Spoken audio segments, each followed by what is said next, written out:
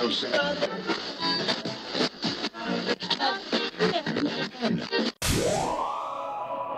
are now in sync with InfoSecSync. Hello, and welcome to the 25th episode of the InfoSecSync podcast, where we keep you in sync with the ever-changing world of information security. I'm your host, Matt Morris. And I'm your host, Nick Thomas. And give us 60 minutes, and we will keep you on top of the latest security news and help you gain CPEs while tuning in. InfoSecSync is brought to you by VicTech.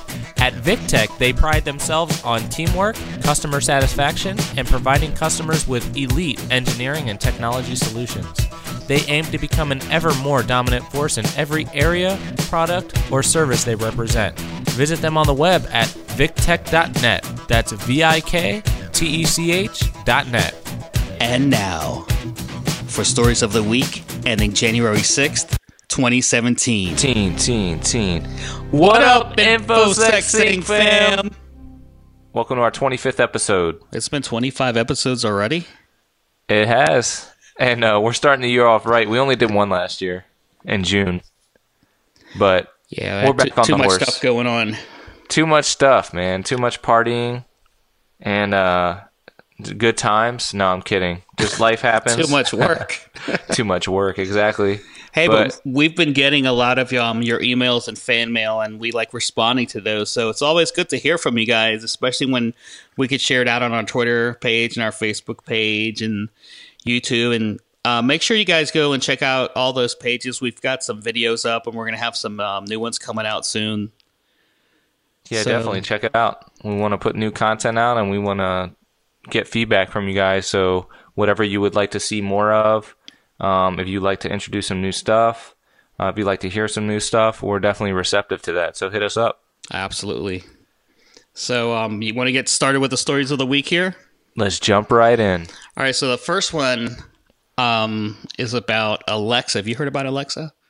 I've heard about Alexa. That's that device that you can put in your house and connect to Amazon, right? Absolutely. You can talk to it, and it tells you things like jokes and basically anything you want to know. It'll reach out to the internet and find it and give it to you in an audio version.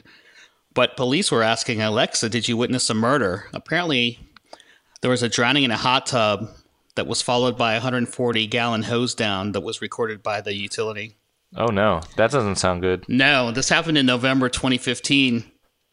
Former Georgia police officer Victor Collins was found dead in a backyard hot tub at the Bentonville, Arkansas home of acquaintance James Andrew Bates. Bates claimed it was an accidental drowning when he contacted police at 9:30 in the morning, claiming he had gone to bed and left Collins and another man behind in the tub. But Bentonville police investigators determined that Collins had died after a fight while being strangled and held underwater, and that Bates was the only person at the scene at that time. So now investigators have reportedly served a search warrant to Amazon in hopes of getting testimony from a possible witness, the Amazon Echo, that was streaming music near the hot tub when they arrived at the scene.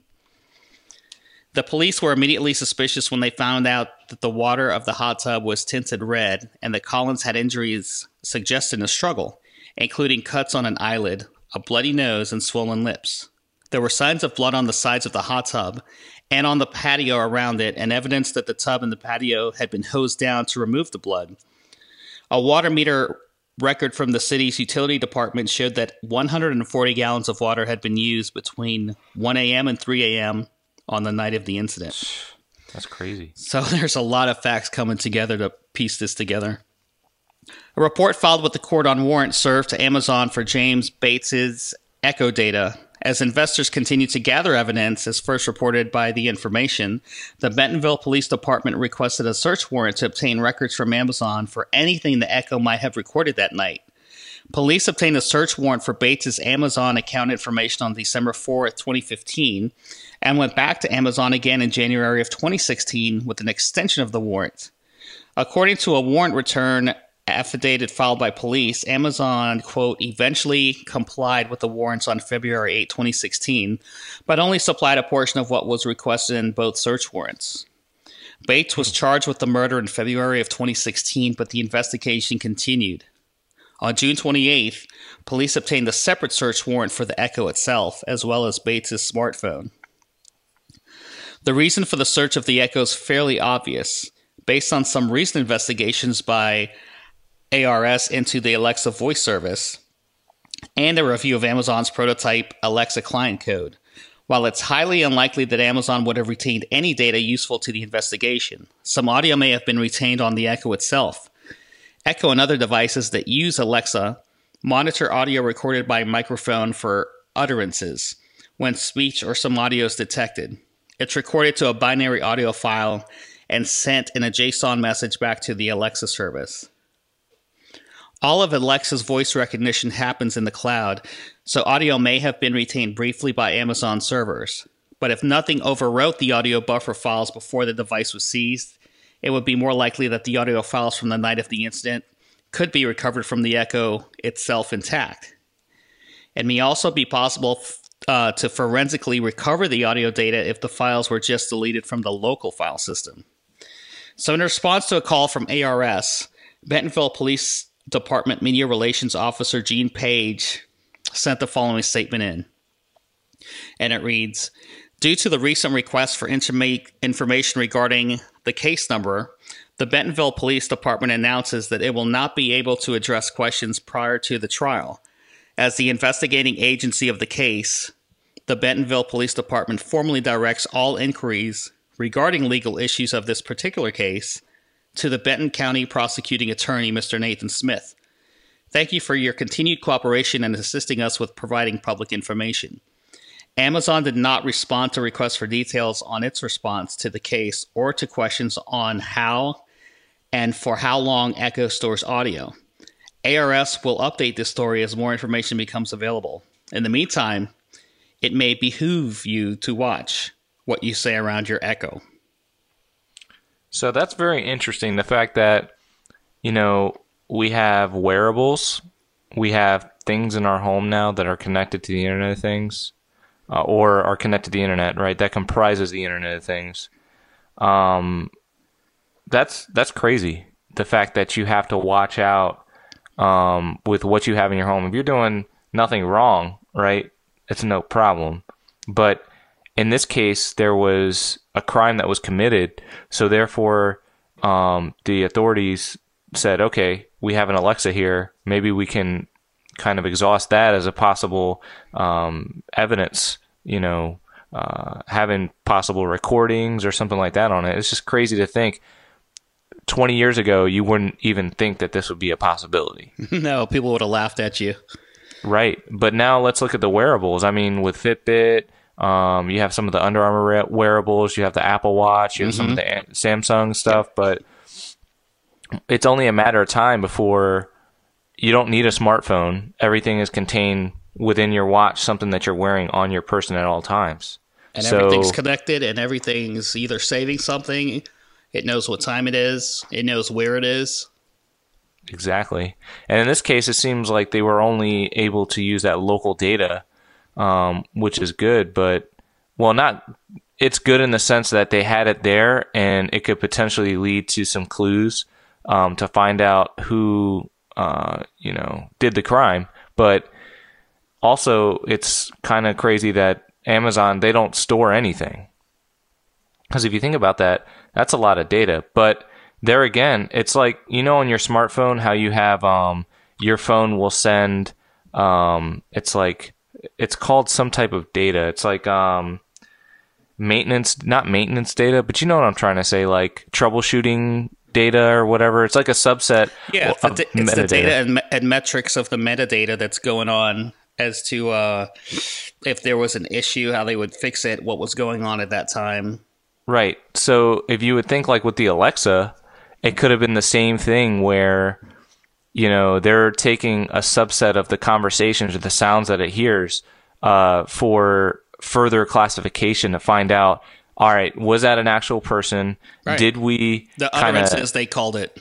Right. The utterances. Like, did we not take in what this person said correctly? And how can we improve the experience of the Alexa? Because the only way that you can continually improve and integrate different things into that product line is to figure out, all right, what do we do wrong and how can we improve it? And in this case, the Alexa, that's a device that you have installed there that you can talk to and have a conversation with, but you can also order things. You can also give it, ask what the weather is and things like that. So it's pretty crazy seeing the day and age, the different technological advances that we've made, but kind of on the flip side, how it's changed like the judicial process. And I know just recently, as I think yesterday or the day before, there was a video of a little kid who was probably 1 year old or under, and he was talking to Alexa, asking Alexa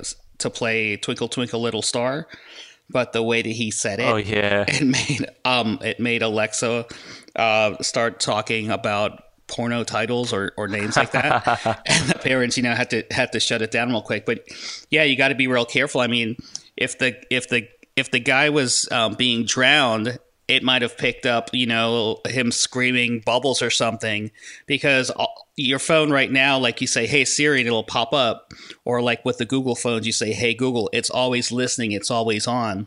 So it could be recording something before or after, it's like if you have a NIC that's in promiscuous mode, right? It's always listening. It's always looking at what's happening. So yeah, it's pretty crazy. Cool. Well, it's a good story. Definitely something that kind of opened up my mind and kind of like where we're at right now technologically. So pretty cool stuff. So I know we're going to get into this next story, and it just came out today. I thought it was something really cool. Let's tell them about it. Yeah, so it's about unsecure routers and also webcams. So this prompted the feds to sue D-Link. You may know D-Link. They're a Taiwan-based company that kind of makes tech, like hubs and, different things that you can deploy. Typically, it's like lower dollar stuff. It's not like a Netgear or, higher level, but it gets the job done, but it also has a benefit of, not being as costly as other networking style of products. But we're about to hear why, that's not necessarily a good idea to buy something that's, so cheap, because there is a trade-off, right? So the Federal Trade Commission on Thursday sued the Taiwan-based D-Link company in federal court. The FTC alleges that D-Link routers and webcams left thousands of consumers at risk to hacking attacks.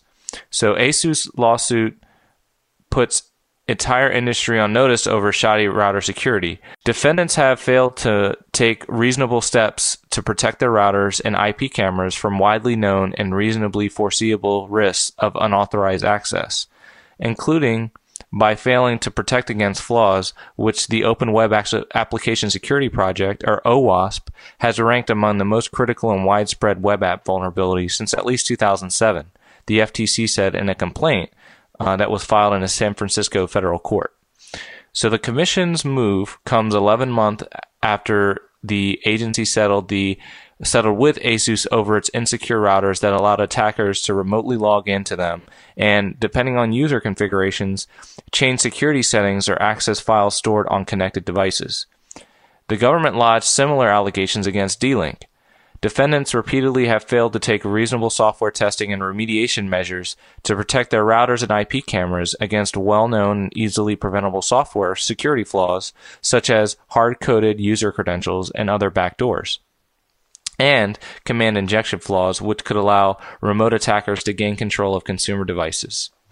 So defendant D-Link has failed to take reasonable steps to maintain the confidentiality of the private key that the defendant D-Link used to sign defendant software, including by failing to adequately restrict, monitor, and oversee handling of the key, resulting in the exposure of the private key on a public website for approximately 6 months. And there's more, right? Defendants have failed to use, there's a whole bunch of fails in this, by the way, but the defendants have failed to use free software available since at least 2008 to secure users' mobile app login credentials, and instead have stored those credentials in clear, readable text on a user's mobile device. Yeah, that's not good. And not good at all. So reports abound about D-Link and other products being compromised with botnets and other attacks. Now the company stands accused of unfair business practices and misrepresenting its security features. The security wants a federal judge to order D-Link to correct those alleged business practices, and D-Link obviously failed to maintain a whole bunch of application security measures, and it was just a failure on a whole bunch of parts. And this kind of opens up the discussion of, if you are a manufacturer of a product and you handle it end to end, that means you handle the hardware and you handle the software of that product, you have a huge responsibility right now to ensure that that product is secure. And we're seeing right now that, the Federal Trade Commission is the one stepping up and saying, if basically you're responsible, this is how much you're going to pay. And if you don't want to pay it, you can't do business in the United States. Because ultimately, if you dodge the FTC, it eventually gets to the point where you cannot trade or sell in the United States your product. So that's where, I think D-Link and Asus, Asus is, again, they're in the same boat. They don't sell the highest, dollar product out there, but usually the consumer of that product has, in my opinion, not a very low expectation of security or privacy. They don't understand or comprehend the issues at hand, because it does take somebody who, is kind of spun up on security lingo, protecting confidentiality and integrity and, self-signed certificates and things of that nature to understand what the risk is, right? And that coupled with a threat that's out there, which in this case is, they said that botnets and other things could be created. I don't know if they substantiated that claim, but, there is a threat out there. The threat vector is attackers can take advantage of this and either, use those hard-coded credentials in the firmware or what have you and get onto a network and enumerate a network and launch attacks or do botnets. Did the manufacturer at the beginning of this intend for this to happen? No. No, they've been doing it happen it for a while. Exactly. It's because they weren't responsible. So we'll see what happens here. Again, this is something that I'd say 10 years ago wasn't necessarily an issue, because a lot of people have been saying, all right, we're going to run out of IP. Well, did I say 10 years ago? More so like probably 15 years ago, I'd say this wouldn't be as much of an issue. 10 years ago is when, individuals were saying, all right, Internet of Things is coming. It's on the horizon, and the big thing there wasn't security of the Internet of Things devices. It was the fact that we would exhaust all the IPv4 addresses. Yeah, that was the huge issue at the point.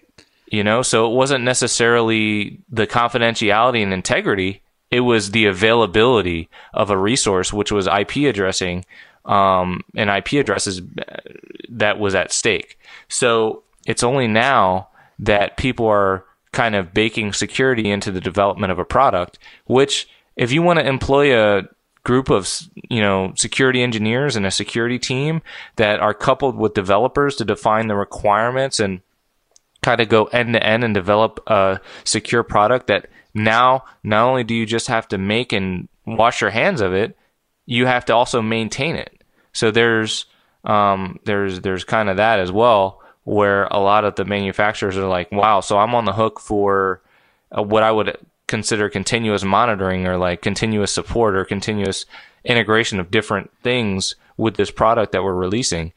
They're like, that's not what I signed up for. That is very expensive. We can't charge the low price for this product and put it out there because it's too much of a liability. So Nick, when do you think it's going to get to the point where manufacturers say it's too damn expensive for me to make, because webcams were big back in the day for being cheap. Right. And that was something that you would plug into your computer. Now the webcams just have a damn IP address and they're sitting on the network. When do you think it's going to get to a point that manufacturers are going to say it's too expensive for me to be in the IoT game and I'm not going to develop any more devices? I think it's coming up, especially with this case. I mean, why D-Link? Why not anyone else? So this is one of the things I want to see a follow-on to is what were the complaints? Where did they come from? Like, how many were there? Because I'm sure there's some other things out there that have the same complaints, but was D-Link really that bad or the worst? I just don't know. I mean, we got to see the facts, but based on what happens here, people might start running out of the manufacturing game, or you might have to go to a managed service provider to get your cybersecurity. Okay, so what you're saying managed. is basically you'll have a whole bunch of vendors, and you'll have a series. So it may even spawn off a whole nother side industry. Right. Well, not side industry, but kind of a different ecosystem in the IT game, and that would be managed security providers for IoT and Absolutely. Well, they're doing it for endpoints now, but an endpoint is an IoT device.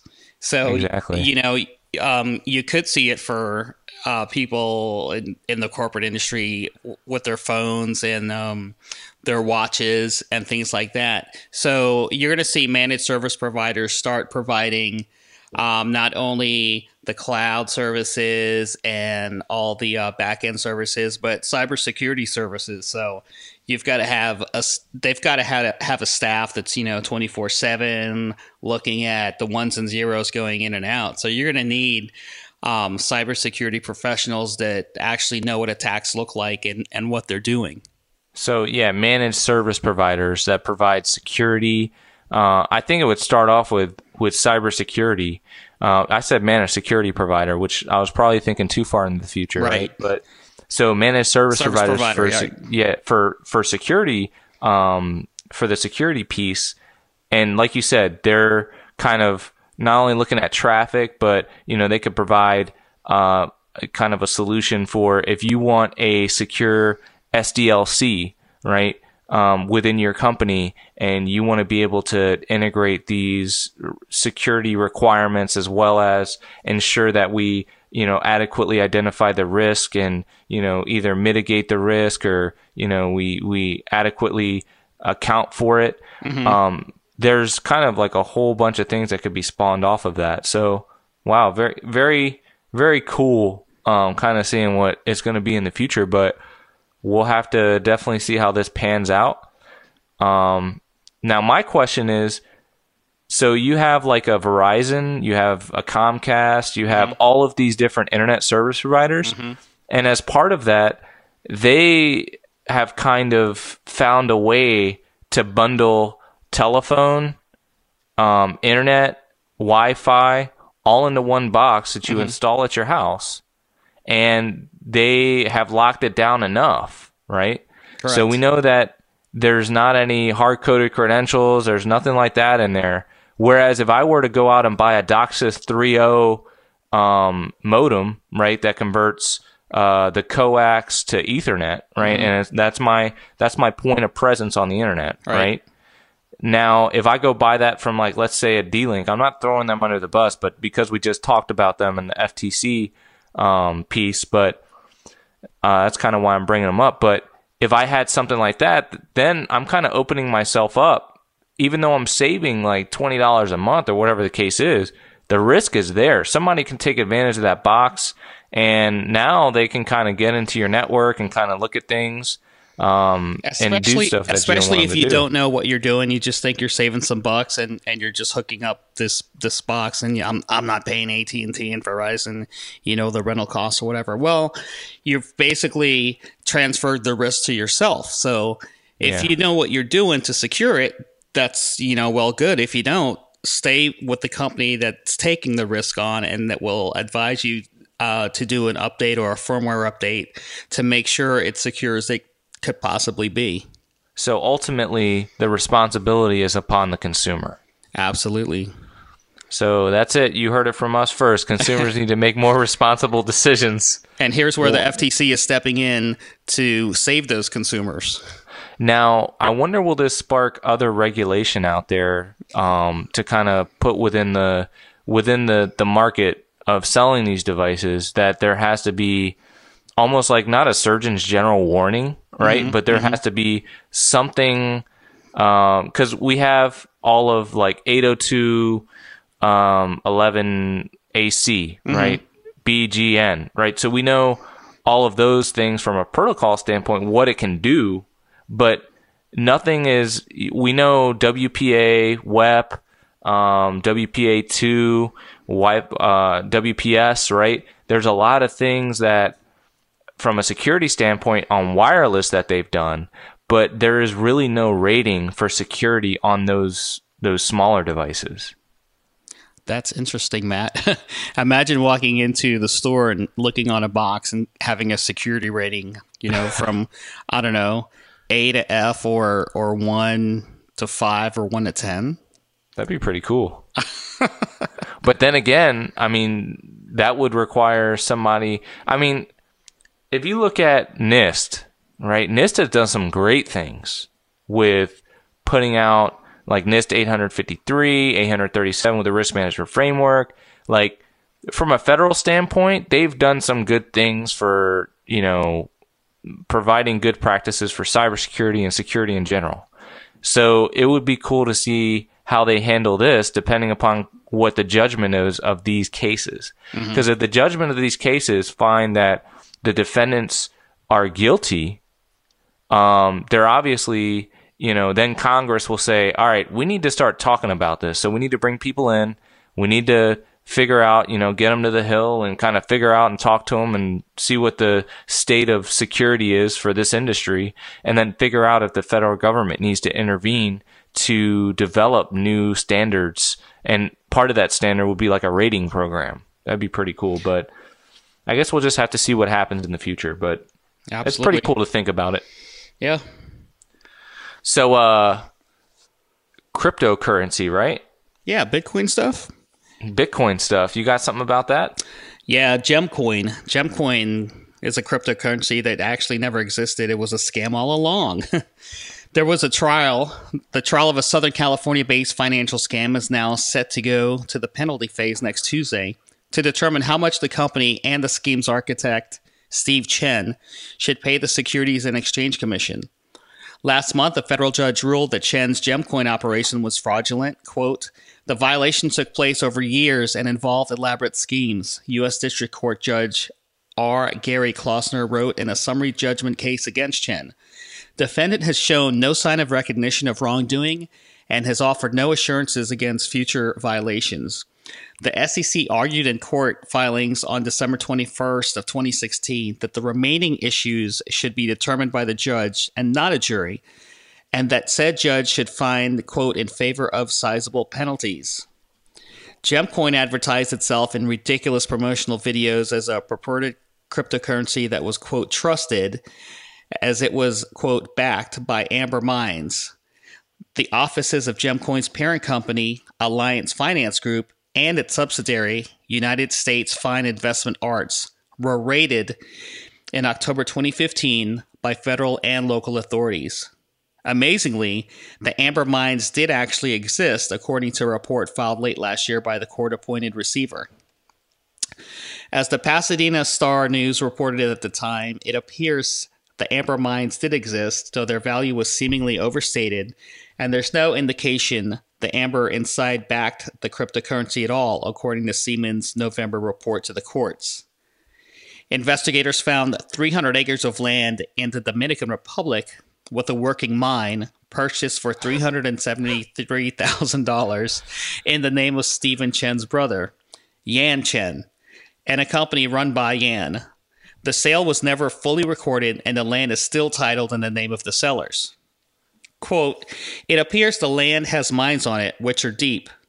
Man and machine-made holes and tunnels, which are operating, and amber is being extracted from the land, Seaman wrote. USFIA paid $13 million to Amin SRL, Yan Chen's company. Those funds paid for operating expenses and for the purchase of amber and other materials. Yan Chen's company was paying $2 per gram for amber, according to Seaman.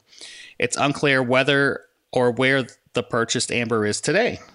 The receiver found $1 in Amin SRL's bank account. In addition to the SEC's federal civil lawsuit, A group of local investors have also filed a similar suit in Los Angeles Superior Court, which remains pending. Wow. So it looks like somebody wanted to make a currency backed by almost like by gold-backed bonds. Yeah. Right? Yep. Wow. But he didn't have any gold and no amber either. He just had a peso. Poor Amber. Nope. So that's crazy. Well, I mean, if you want to create a currency like that, I think Bitcoin's the top one, and yeah. I think they finished the year out high too. So yeah, they did. And I wish I would have jumped on that way back when. What, you wanted to be a miner? That would have been cool. Yeah, but it just, I was like, nah, I won't do that. And then, it gets to a certain point where there's no real return. Because you're using up so much electricity, but there were people that created space and cooling. Yeah, I mean, so if you have a data center, it might be worth it to pay some bills. Yeah, it would be pretty cool, but I think at this point, though, they're at a point where it takes so long to generate a Bitcoin itself, and it's so much that it's really not. If you had a server that was going to be on anyway, and it's staying at that level, that's one thing. But it's a whole nother thing. If you jumped on this craze at the beginning, you definitely could have created a business out of it. And I think they even had it to where you could go online and buy a USB dongle that had all the software loaded on it. It was like a very light OS, and then you plugged it in. And it was ran on Linux, obviously, and it was its own device that basically plugged in the USB hub, and it would start to generate the cryptocurrency in the background, and then it would do its thing. It took a long time though, right? Yeah. At first, no. I mean, you could buy it and hook a lot of them puppies up and start cranking out some money. But now it's at the point where it takes so long to generate a Bitcoin because of where they're at in the cryptocurrency, with the amount of computation that has to happen to develop that one Bitcoin per se, that it just doesn't make financial sense for you to continue to mine. But it definitely is interesting that this guy tried to create his own currency, back it by something that was tangible, and didn't have the tangible asset, period, and therefore got called out on it. But it only had a peso. I mean, that takes some balls right there to say, hey, yeah, I'm going to make this money. Oh, wait, yeah, you can't come after me. I have all this mining equipment and stuff. And when you actually do come after, oh, yeah, I have a peso. But so password leaks, we've heard about a lot of them. We had a big one last year with Yahoo. But Netflix is trying to do things a little bit different. What are they trying to do? So did my account actually get hacked? It's kind of hard to tell, even after Netflix's heads up. You can hardly throw a stone at a major internet company nowadays without that stone's password and personally identifiable data being hacked. Data breaches have become the norm. And for average internet users, that means increased need for vigilance. So on last Wednesday, an unexpected email alert from Netflix. This was obviously from Ars Technica, so it's from their editor's purview.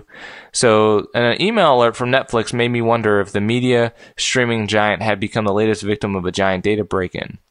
That wasn't the case. Instead, I found myself facing rather the opposite scenario, a tech company offering proactive support. But did Netflix's vigilant take on my account security tip over into the scare tactic territory? It was more like a heads up. I began to prep a dinner on Wednesday evening. I saw an email alert on my phone saying Netflix password reset required. The kind of notice that would make anyone toss their bottles of cumin and dill aside and rush to a computer. So once at my desk, I opened up the full email, which explained, "Dear Sam, we have suspected a suspicious login to your Netflix account. Your Netflix account may have been compromised by a website or service not associated with Netflix. Just to be safe and prevent any further unauthorized access of your account, we've reset your password. As it turns out, my Netflix account password had not automatically been reset, and this alert email itself even told me exactly how to initiate a password reset of my own. So they confirmed that my password had not been changed by typing in netflix.com into the browser and logging in, as opposed to clicking anything in the email body. Confused, I opened the email source and poured through it looking for any signs of suspicious URLs or fraud. Nothing. It looked legit. I then checked both my device and viewing history, which Netflix's web interface makes it easy to do. I found no use since my last Netflix binge a little over 2 weeks ago. I watched some stand-up comedy through my Vizio. It's pre-installed with the Netflix app, the last trace of verified activity. So they put a copy of the email up there, but the incorrect part about the password being reset, the use of clickable links, and other slightly dubious information combined to make the email itself look a little bit like a phishing email in the author's opinion. So a cursory Twitter search showed other users had recently been complaining to Netflix's customer service team about a similar issue. What's with the warning when my activity feed shows nothing? And Netflix had officially directed those users to the company's customer service live chat. They clicked through and was immediately connected to a rep. They asked them if other activity had been noticed on the account. It said, "I don't see any streaming in your account in the past 7 days," the rep Alberto wrote. What we can do to make you feel more safe is to send you a password reset email and also deactivate all devices which are now logged into the account. Well, I honestly would feel safer if Netflix didn't send out false alerts like this and they had wrote in a response to the tech. I pressed for more information to see what triggered a suspicious sign-in notice, and after putting them on hold for some time, Alberto returned with the explanation of, "Thank you for holding. I was checking on my end and confirmed that the system sometimes sends an email from info@mailer.netflix.com that alerts customers about possible unauthorized access and recommends that they change the password for their account. This doesn't mean that the account was compromised. It is more like a heads up and a recommendation to change the password to prevent that from happening. Netflix takes our customers' security very seriously. Keeping your data safe is among our top priorities. And while we can always say how an account was compromised, some common ways are phishing emails or unsecure websites. If you click here, you will find out how to keep the account more secure." And so at first blush, they felt like the explanation didn't quite mesh with the alert. And was there a suspicious login? So basically what we're getting at, it's kind of like the same type of deal with the credit card companies. So with a credit card company, even though they're not going to send you an email, right? Well, they're not going to send you an email saying, "Hey, we're going to mail you a new card because we thought this may happen." They wait for activity to actually occur, right? But in this case, it looks like Netflix is looking at some heuristics data. They're pulling data from somewhere. And I actually kind of applaud Netflix for doing it, but with the rollout of any system like this, you also have to be cognizant of the fact that users do different things, right? So my devices, my activity, what I'm doing is completely different from what you do, Nick. Right. It's not going to be the same. Now, I don't know if Netflix had the ability, because what they're not going to see, right, what a user is not going to see is if I log into a Netflix account with a completely different geographically, separated device, like let's say I'm in Florida and I log in now, they see a login in Washington State. That's obviously a problem, right? Depending upon, the technology that they could be using a VPN that's going from Florida to Washington State, and it's just showing up as a Washington State IP address. Or you could be using Tor to watch Netflix. You could be using Tor to watch Netflix, which I think is a little bit scary, right? If you're using Tor to watch Netflix, but to each his own. But like, it's a lot harder to set up Tor on like an iOS device that's not jailbroken, right? But you can set up a VPN relatively easily. Now, one would argue and say, if you're using a VPN once, you're probably using a VPN all the time, but that's not always the case.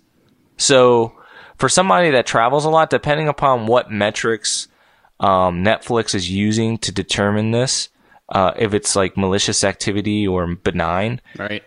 It is pretty interesting. I wish that Netflix would publish something to say, I understand if they publish it and say, this is how we determine if something is malicious or benign, then that gives malicious actors or whoever, bad guys or whatever you want to call them, it gives them the map. All right, now, okay, I can figure out how to, get around this because I know exactly how they look for it. But it would be pretty interesting to see how they determine this information. But the way that they went about doing it, I mean, I guarantee you it's not a PGP signed email.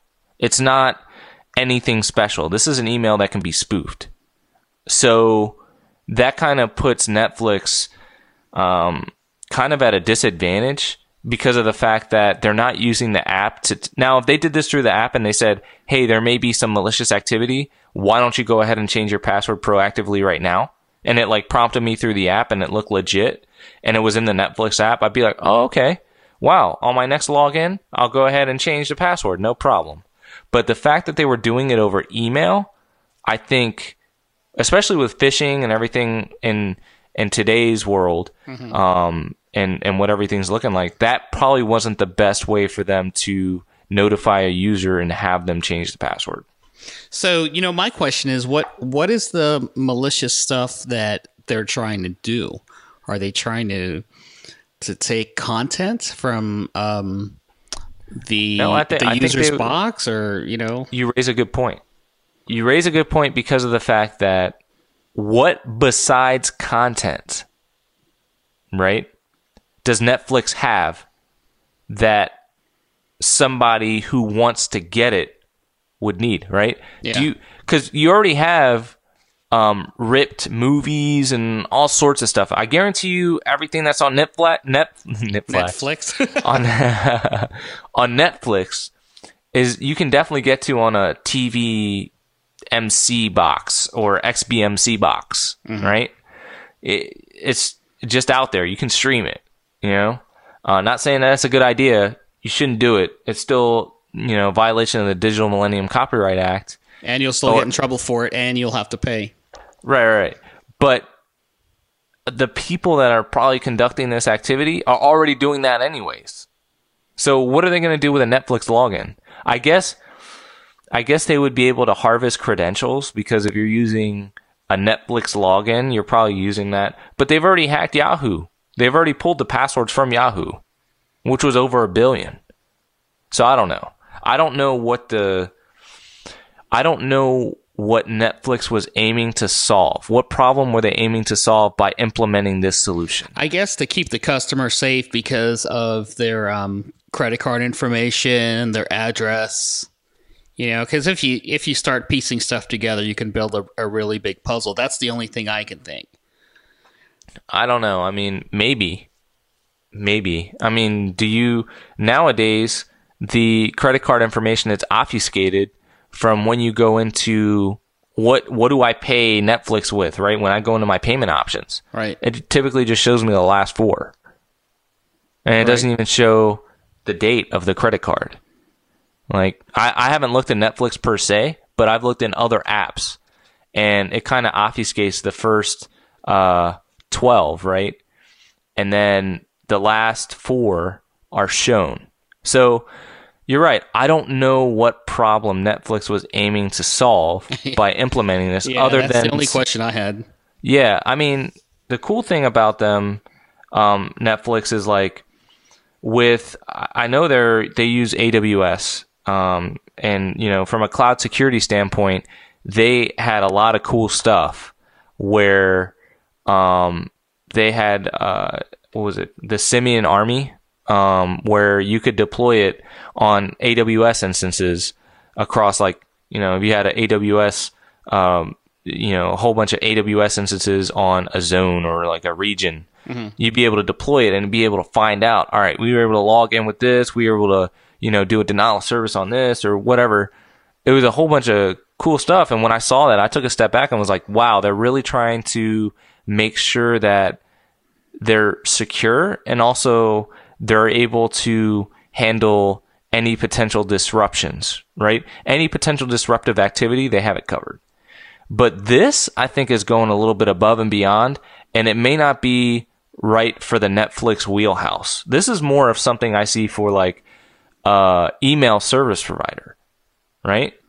Or something of that sort. But I don't know what Netflix was trying to do. I guess they were trying to be too cool for school, and users didn't like it. Obviously, this guy didn't. He was like, "What the heck? I just want to watch my. I just want to log in and watch some shows."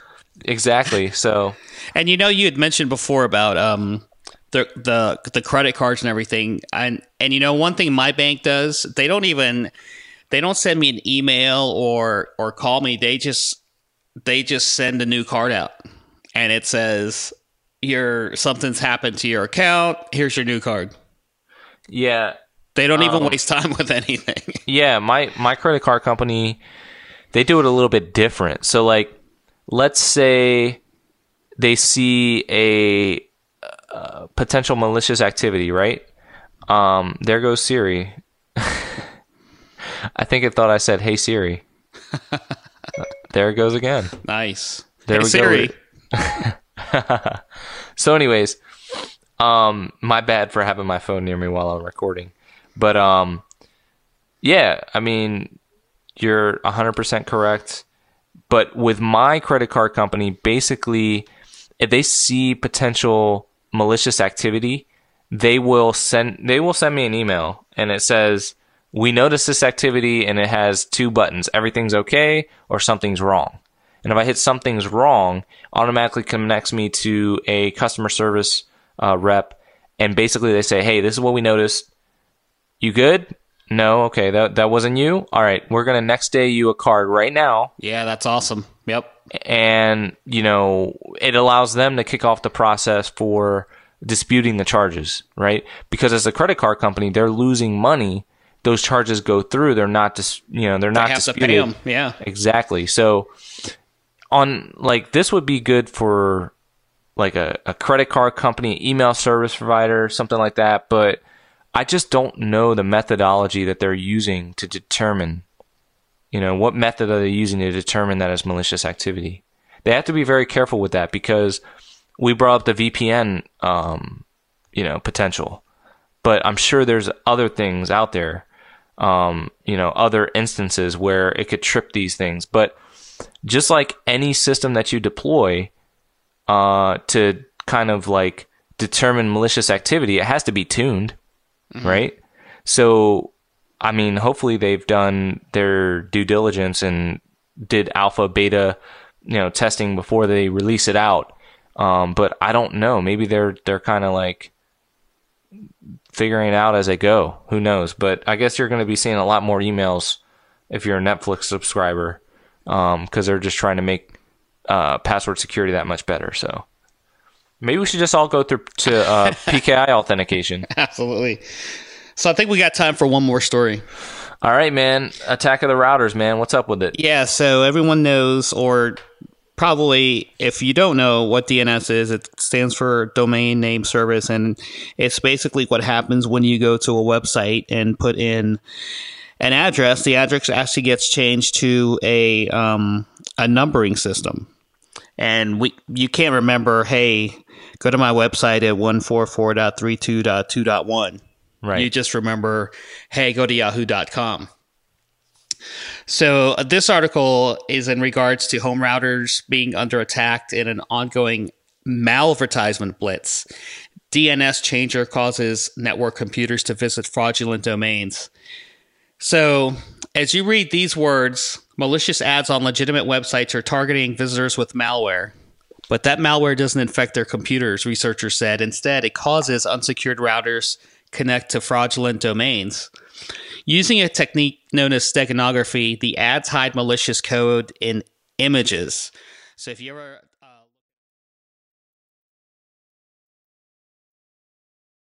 certain size, and usually you can tell these things by if something's hidden, there'll be a different size to the original picture.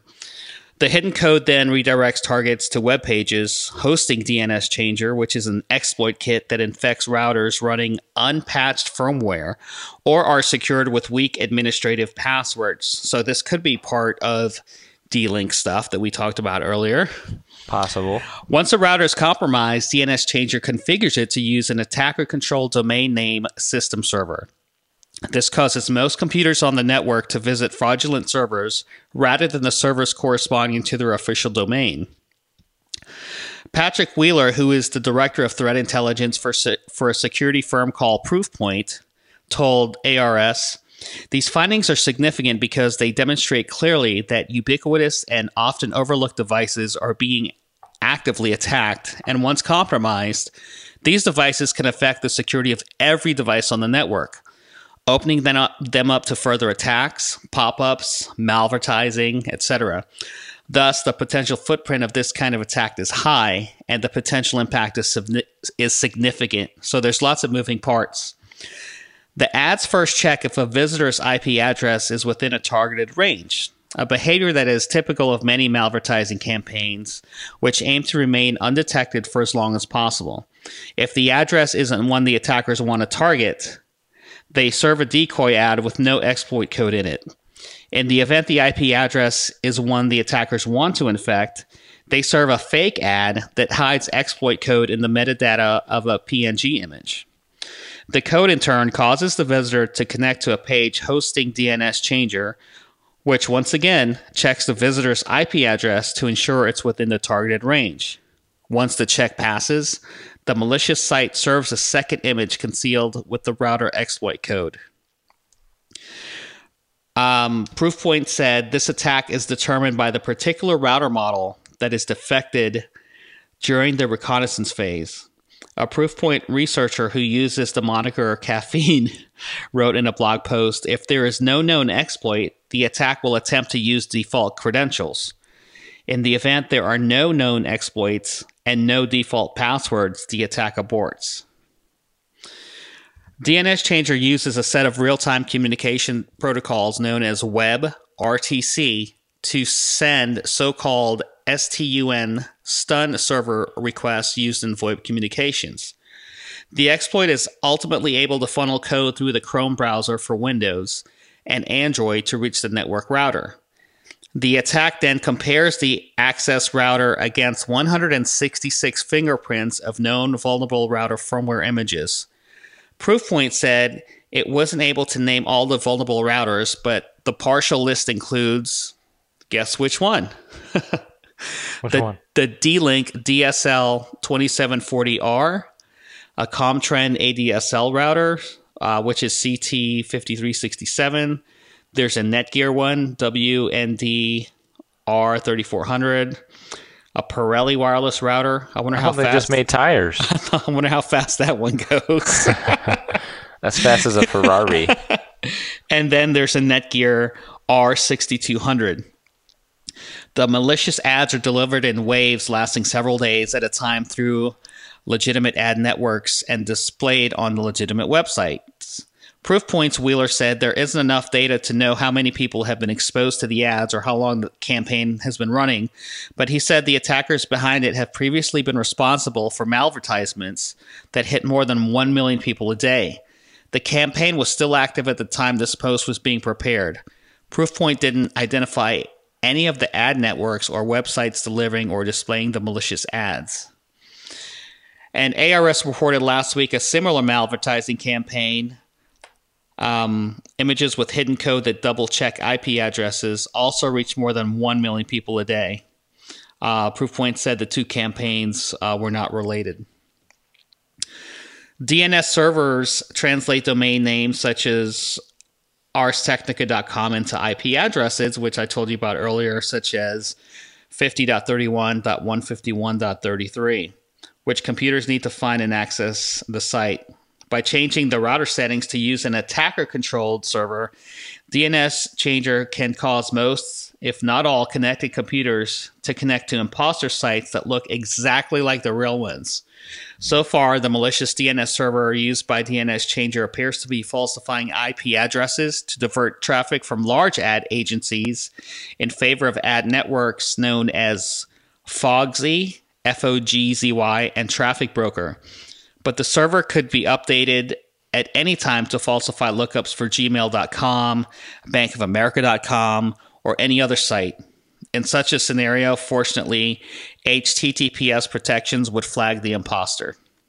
So the best defense against these attacks is to ensure routers are running the latest available firmware and are protected with the long passwords that's generated randomly or through a technique known as diceware. Disable remote administration. Changing your default local IP address can also be helpful. And hard coding a trusted DNS server into the operating system network can also be helpful. So that's how you get around this darn DNS changer. That's crazy. People want to make money, so I guess this is one of their ways of making money. Yeah, I mean, to generate this traffic, that's crazy, and they can do it in sheer, large numbers. They probably said, hey, let's not attack the endpoints as far as the systems are concerned. It's kind of a little bit of a harder way. Let's go ahead and get in through the routers. So, pretty interesting stuff. Yep. So, do we have anything coming up for InfoSec events? Let's see. This month you've got ShmooCon up there. Yeah. Yep. So, January 13th through the 15th, Washington D.C. I'll be there. Should be a lot of fun. Bruce always puts on a great conference. So definitely going to be a lot of fun. If you guys spot Matt in his InfoSecSync shirt, do a shout out to him. Go talk to him. Maybe he'll give you some free swag. For sure. Thanks for signing me up there, Nick. Now I have to carry around a bag full of stuff. But it's all good. Yeah, if you come up to me, definitely. If you're a listener to the show and you like what you hear, it's great to see people in person and stuff like that. So, well, I think, what are we, do you hear that? That's that music again. Must be time. It's time. All right, well, we'll see you guys next week. And thanks for staying in sync with InfoSecSync.